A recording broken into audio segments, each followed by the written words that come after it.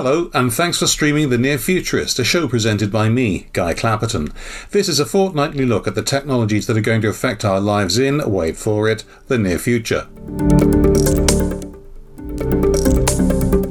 Now, one of the frustrations about doing a futurist podcast is that predictions in the past have gone so wrong. I'm in the UK, and we used to have a TV programme called Tomorrow's World, which once predicted clothing would be made from recycled items, and it showed people wearing stitched together 45 RPM records and CDs, all sorts of junk, as if they were clothes. Now, I admit that's kind of happened, but what they didn't anticipate was that the manufacturers would make these things look like clothes first. Not a bad idea. But more importantly than that, we were all supposed to have flying cars by now, weren't we? I mean, where have they gone? Did the Jetsons die for nothing? Actually, hold that thought. Not about the Jetsons, but about the car. So let's introduce our guest for today. He was the Ernst & Young 2015 Entrepreneur of the Year in Slovakia, and he hasn't relaxed after that.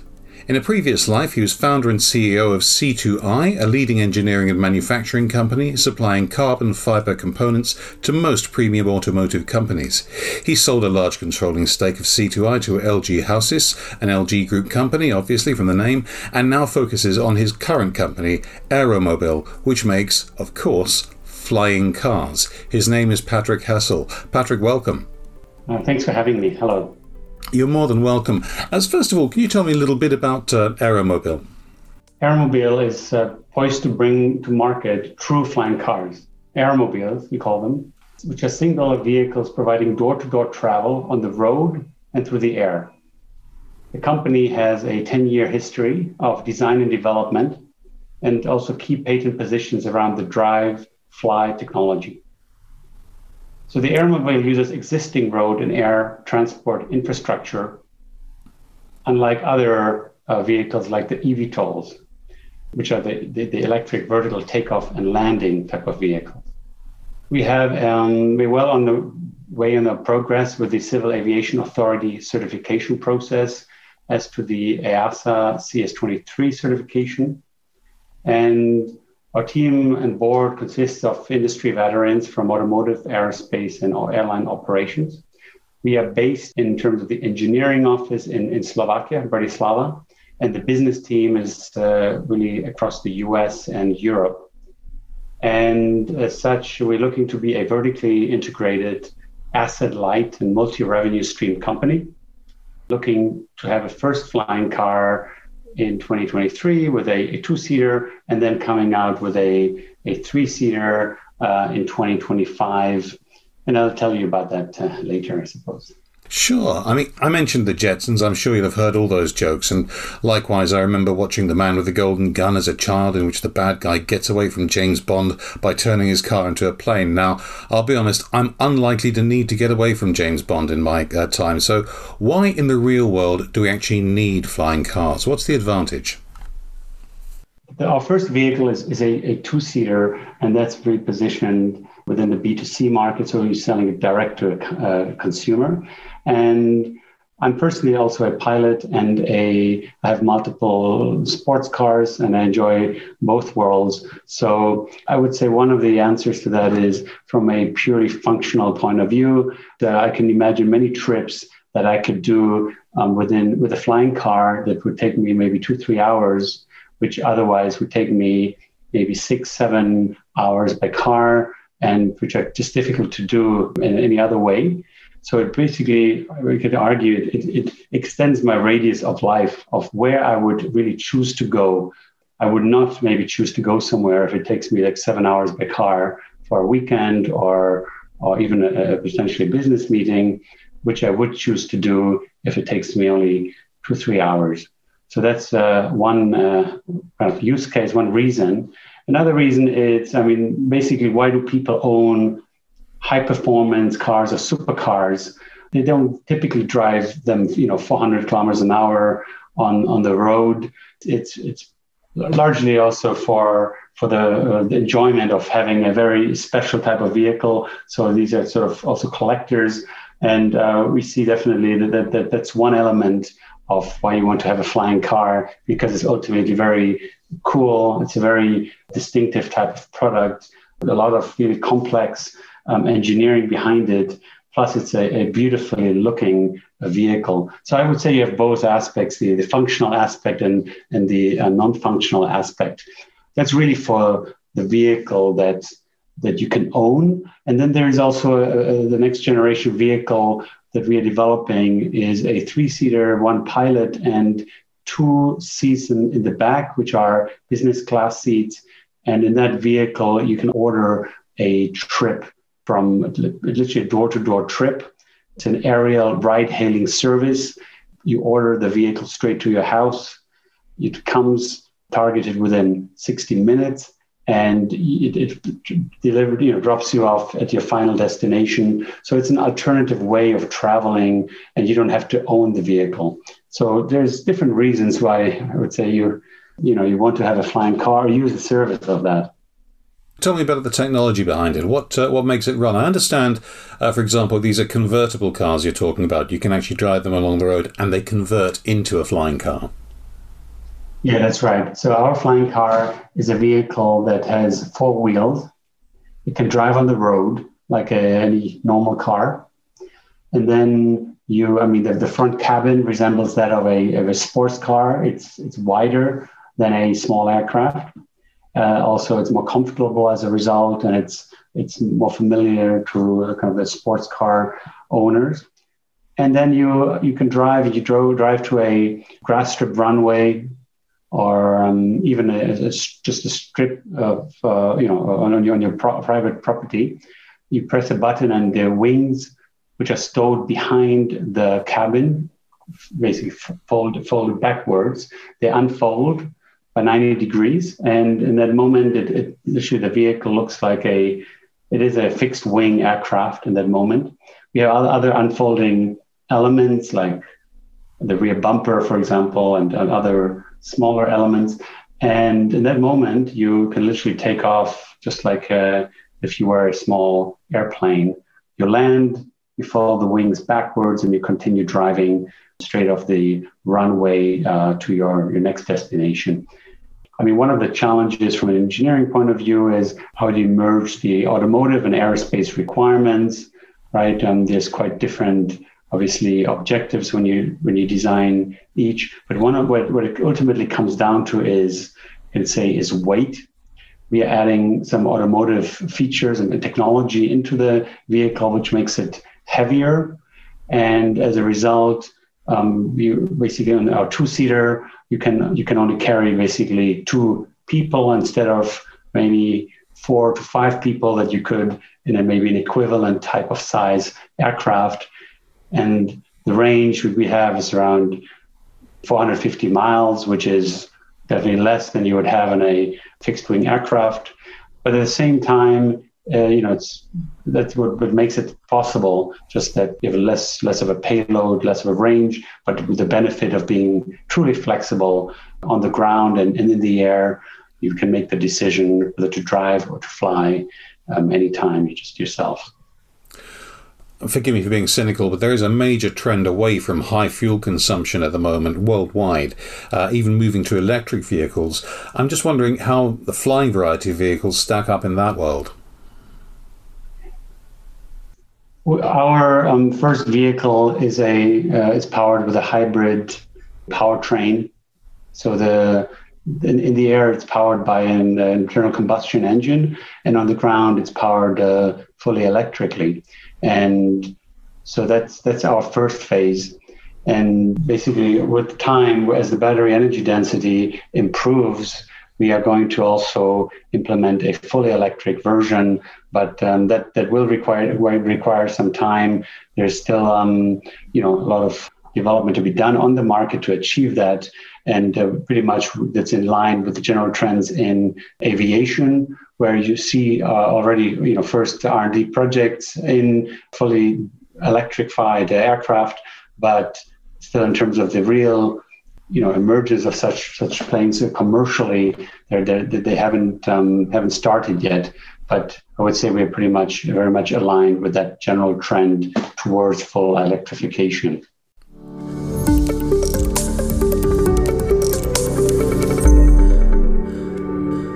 Do you want to sound as confident as my interviewee in this episode? If you talk to the press or other media, are you worried you'll be misquoted, or they'll just publish their story and not yours? Clapperton Media Associates can help with coaching. Drop me a note, guy@clapperton.co.uk, and we'll arrange a time for an exploratory call. Now, back to the podcast.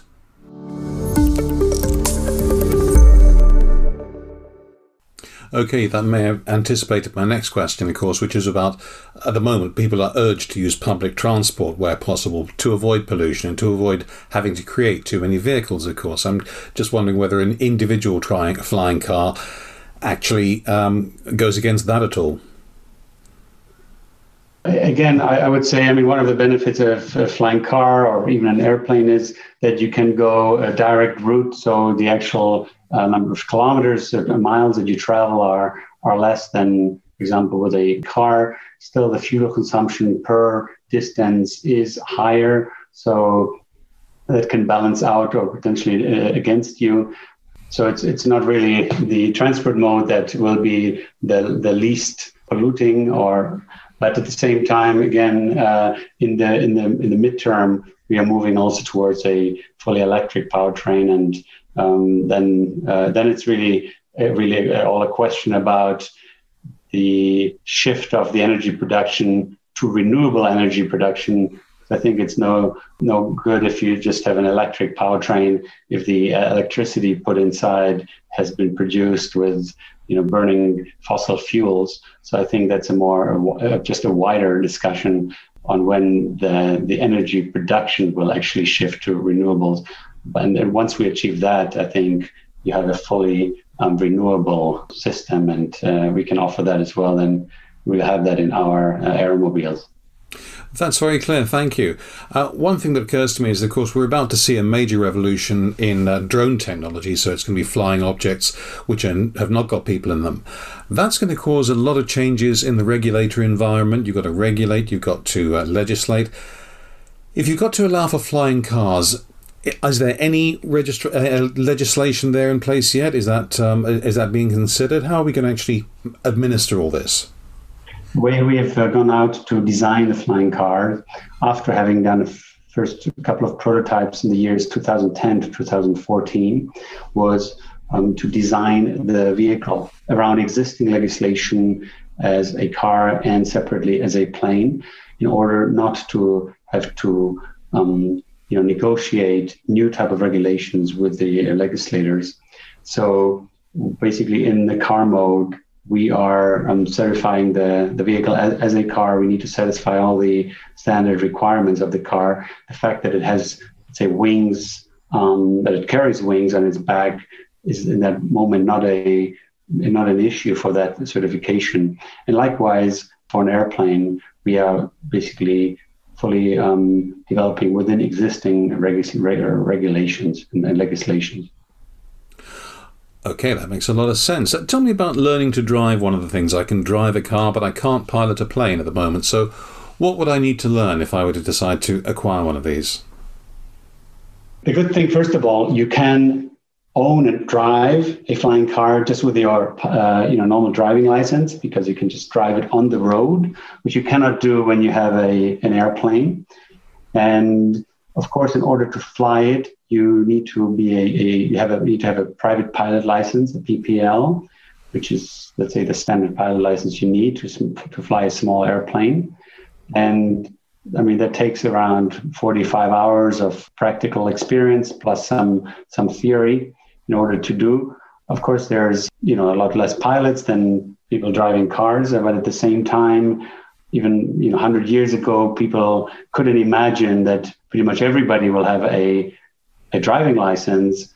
And look today, it's just became a standard norm. I'm not saying that we will see that in 10 years that everybody has a pilot license, but still, it's very much something you can do if you're enthusiastic about it, and it'll take you maybe 3 to 6 months to do so. Okay, we get to the size of the market in a second, which you just alluded to, and I think that is important, but I would like to stick with the practicalities for the moment. Safety has to be a concern about this. Enough people, too many people, are killed and injured at ground level. If you're falling out of the sky, there's an even lower chance of survival. So tell me about safety. Yeah, first of all, safety is the key design consideration for the vehicle and always has been, because we recognize that it's just so important for the whole viability of the product and as a result for the company. So as such, in the air, we consider this to be potentially the safest aircraft because of a couple of aspects. First of all, it has a vehicle recovery ballistic parachute, meaning you can pretty much pull the parachute and the whole vehicle, the whole flying car as such, will come down relatively slowly in the parachute. That's one thing you can deploy. So you can use that in all sorts of emergencies. And on top of that, because we have to, unlike any aircraft, satisfy the automotive certifications, there's a lot of requirements about the structure of basically the chassis. And basically we have designed a carbon fiber crash structure from the front, and the whole structure in which you sit is a carbon fiber monocoque, or like a carbon fiber chassis really, which is significantly stiffer than any aircraft would ever have, because airplanes are not designed for crash, and whereas cars are. So that's an additional benefit. You're basically protected in that cell. And on top of that, we are also incorporating airbags, which are basically systems which you don't have in an airplane. So basically adding automotive safety technology into an aircraft is just increasing the safety of the aircraft and as such of the flying car. Okay, the other practical point, of course, is I have an okay income myself, and already my "I can't possibly afford this" glands are going into overdrive. To what extent is this a rich person's toy? You've compared it to a classic car, for example. So the first vehicle, the two-seater, is definitely going to be quite expensive. It's going to be around $1.7 million. So it is a vehicle that surely only few people can afford. But partially that's also one of the reasons is that we want to position it as a very unique vehicle that is not for everybody. And partially it's also, of course, more expensive to develop, and we have to recover the R&D costs. So the first vehicle is limited, I would say, to the number of people. Now, that's why the second vehicle, we are democratizing the use of the flying car, and that basically with this aerial door-to-door ride-hailing, where you can order yourself a flying car to your house through an app, you basically, in that moment, pretty much most people in the Western world, at least, can afford it, at least on an occasional basis. Of course, it's a lot cheaper than, for example, private aviation, but it's still going to be more expensive than just driving your own car. But it's definitely moving the whole use to the masses, basically. Okay, so how big do you imagine the market's actually going to be for this? So when we look at our sweet spot in terms of the use, especially now we're talking about the ride-hailing service, and that's the main market really in the long run, then we have to look at the sweet spot in terms of the distance, and we see this to be around 150 to 500 miles in terms of the distance. And then we need to look at how do people normally do these trips. So that's typically either by car and largely by car. Then there is commercial aviation and there's private aviation. In some parts of the world, you have good train networks, although in many parts you don't.